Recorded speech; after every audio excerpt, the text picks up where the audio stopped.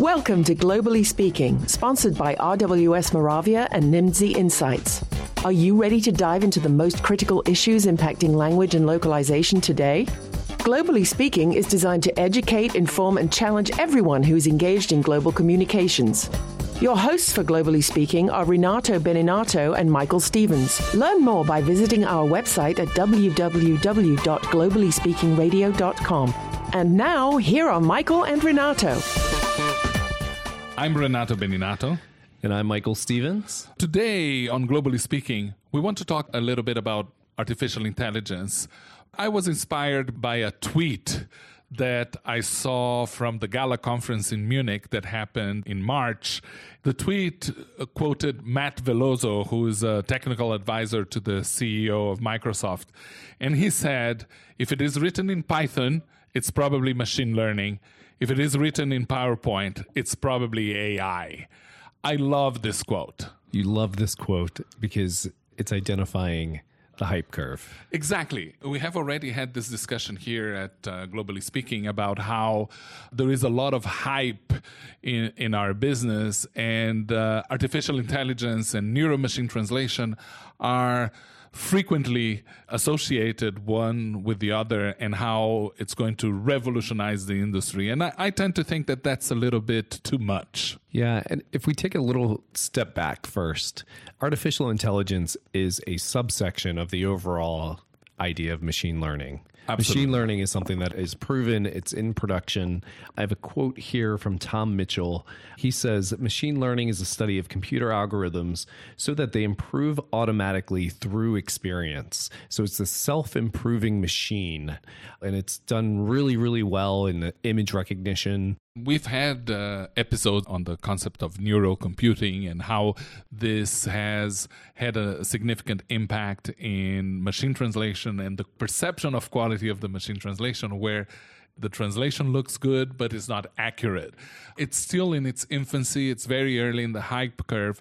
It's a classical situation that we see in business as a whole, but it affects the language services business in our space. Absolutely. I once interviewed an executive, and we were talking about having somebody responsible for products, who would be the person responsible for developing products inside the translation company. And when is that product ready to go to market? And that was the question that I asked during the interview. And the answer was brilliant. He said, well, in Silicon Valley, the product is ready when the PowerPoint is ready. So PowerPoint is very, very powerful because it can take any story that you want to create. So I have a question for you, Michael. Yes. My theory is that when you're selling services, you're selling a story. So what is the role of PowerPoint? What is artificial intelligence? Right, what my version of artificial intelligence, or what I'm spinning as far as artificial intelligence. I did some time also working with offshore software development services. And what was really interesting about that is it truly was, when the PowerPoint was ready, you were going to clients with it. Yeah. So we were pitching things that there's the term slideware. It did not exist in reality, but we had a concept. We had a hunch that we could support this concept, and it was out there, and we were selling it, and we were taking money for it. And then it was a hustle game to find developers and offshore teams who could help us build such products. But do you think that that's wrong? I think it is ambitious, and there is a high failure rate with that sort of approach. Let me contrast slideware with shelfware. There's a difference there. Well, this is one of the reasons where I was more comfortable coming back to the language services industry, because while there is some element of slideware and aspirational work we do, ultimately you need to have French on Thursday. Yeah. Right? Yeah. So there's accountability to that. But the point is that French on Thursday is a deliverable. Yes. But how you deliver that is the slideware. Essentially, shelfware is that product that you develop, you invest a ton of money, you create a beautiful solution for a problem that nobody has. There's absolutely no market. No market for it, and it stays on the shelf. I love languages, you know that. I like to learn languages, and when CDs about languages came out, I bought a full Japanese course on how to learn Japanese. On how to learn CD. Japanese. I did do the first 2 lessons, and I still can say Nihongo ga wakarimasen. Those who understand Japanese will get the joke. That's the typical shelfware. It's the stuff that you buy and you think you're going to use it, you're not going to use, or a product that you develop that you think there's going to be a market for it, and there is no market for that.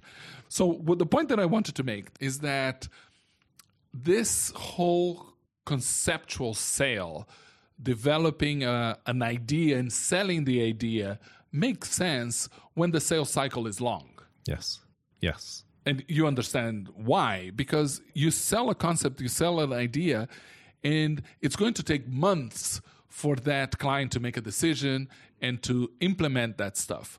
So very often I hear people developing products that they want to bring to market, and they don't know if the market is going to accept. They're based on generic assumptions and not on real needs. And this is where the PowerPoint plays an important role, because you can present a concept and then go and develop it. Yeah, and there are groups. There's one here in Seattle called 6 Month Startup, and it's an ideation group. And the whole idea is if you believe that you have a good idea for a company or a product, there are ways to prove that with very little investment. It's called an MVP. Mm-hmm. This is the minimum viable product. Exactly. What do you need to do to see if somebody's willing to buy it? No more, no less. One of the common catchphrases is, if you're not ashamed of it, you've waited too long. Exactly. Yeah. It's the whole concept about websites. If you're not ashamed of your first website, you're probably not doing a good job. You're not advancing, right? It's really helpful for people like you and I, Renato, who have a creativity, and we hear the desires of our clients. We hear them talking about their aspirations and their goals, and we go into this mode of how do we deliver on that, and how can we creatively find a way to do such things, because the world should look the way our clients want it to look. It's often good to have someone with a client delivery and production background to be with us to say, yes, but here's a limit. Absolutely. And that tension is really helpful. I was just in a meeting a week ago where I had a solution architect, and we were literally trying to solve the unsolvable. And we were in the client's court making this case for how we could get to this place that hasn't been done before. And thankfully, we had one person with us just to go, up, just remember, there's still project management. Just remember. Well, and again, this brings me back to the whole mantra that I've been using about the language services business. What translation companies sell is not translation, they sell project management. And how you use machine learning and artificial intelligence is how do you incorporate machine learning and algorithms to streamline the process. I was talking to a company that had developed this magic solution. I sat down with them and then describing me the whole process and how they are developing their product. And in 5 minutes, I said, this is a stupid product. And I calculated something like 47 clicks between the moment that you receive the file and the moment that the file is going to the translator. And then it has to go to the translator. They have a ton of clicks, and then it comes back, and then there's a ton of clicks, and so on. And this is the kind of area where you want automation to make a difference. You want automation to remove repetitive tasks and human handoffs, because every time you have a handoff, you have an opportunity for a mistake to happen. Every time that you have a human intervention, you have an opportunity for a human error. There was this terrible accident with the Ethiopian Airlines airplane where it was a 737 MAX that nosedived after takeoff. Yes, and just recently Boeing said that their software contributed to the crash and one other crash that was involved with the same plane. One of the interesting interviews that I heard was that an expert saying that when you try to remove human instinct from a process by using software, you deteriorate that process and you make it worse. So you need to find a balance of how much human input you want and how much automation you want. And we've talked about this before here in our podcast, the power of management by exception, right? So you want human input when things go out of the norm, and you want automation when things are repetitive, equal, always the same, always humans predictable. Often are not very good at that kind of work because they lose focus. Exactly. Not all humans. I mean, certainly do, though. I was going to say that you're an exception, but I like your humility. Yes. The long-term same task really tends to bore me, and I get distracted. There's like squirrels all over the place in those moments. Squirrel. They're tasks that machines do well, and they're able to improve and move forward with them. And then they're tasks that people do well, and identifying those tasks and sending them to the right source to get them done is very important. Blockchain is another one of these ideas that we've spoken about before, and they're so aspirational that it's important to say, what is it actually doing? Yes, but let's look at the other angle. Why is everybody talking about AI? Because the market wants that. The stock market wants that. When the iPhone came out, I had a conversation with the client. I said, well, I don't have any budget for localization, but if I tell any executive in the company that I'm going to develop an app for the iPad, money will flow from anywhere. And we are in a similar situation with artificial intelligence, machine learning, blockchain. These are buzzwords that every business wants to be associated with. We recently had the story about Lionbridge acquiring Gengo in Japan because they had an AI component.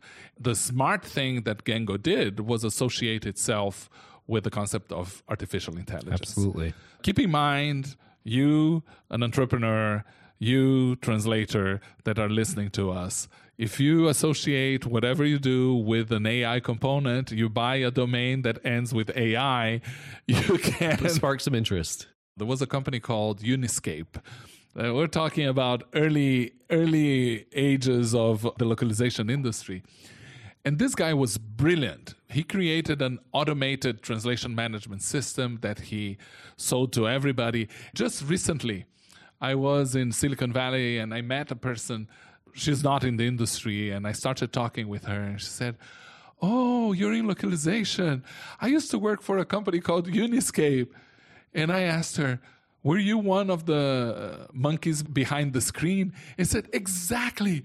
Everybody thought that what we sold was that we were doing automated things, but in the background, it was a bunch of people working running around very and working hard. Very hard.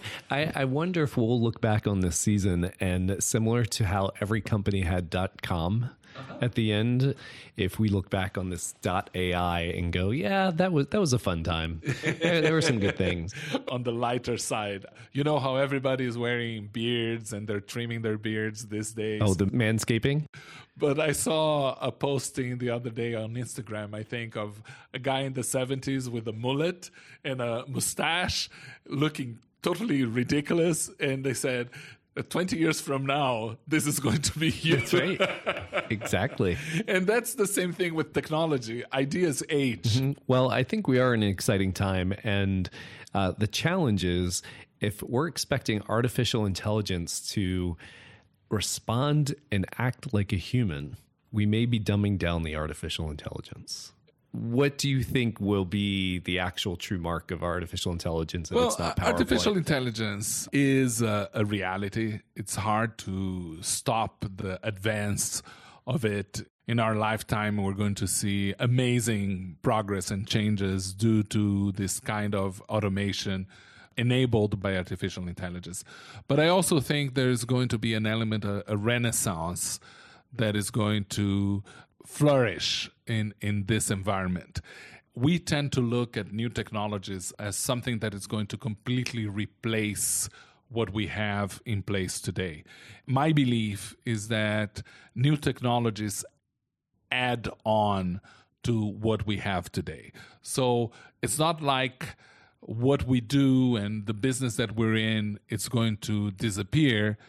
What we do and the business that we're going to be in is going to be transformed by these technologies. And the nature of the work that we do is going to be completely different. And there's going to be new jobs still associated with the language industry. We didn't have post editors 20 years ago. We didn't have software localization engineers 30 years ago. We didn't have computers 30 years ago. These are things that are going to coexist as we move forward, and a PowerPoint will be around. Maybe it's going to be 3D, maybe there's going to be PowerPoint VR, and we're going to be like Minority Report, where Tom Cruise is moving files around with his hands on a virtual screen. Maybe. It's going to be fun, and I can't wait to be in that period. I agree with you on that. I've loved the question that's been posed because we have machines now that are creating works of art. We have machines that are creating music. And as novel and innovative as those advances are, the question is, but do you want to pay for that? Yeah, very good. On that note, I'll see you next time, Michael. Sounds good. For more Globally Speaking information, you can find us on our website, www.globallyspeakingradio.com, on Facebook, and you can follow us also on LinkedIn and Twitter. If you like this episode, please think of one friend who might enjoy it and encourage them to subscribe as well. Thank you for listening to Globally Speaking, sponsored by RWS Moravia and Nimdzi Insights. You can subscribe to Globally Speaking on iTunes or any number of podcast portals. Check out our other episodes on globallyspeakingradio.com, where you can find transcripts from every show. We'd like to hear your comments, suggestions, and feedback, so please visit us online at www.globallyspeakingradio.com.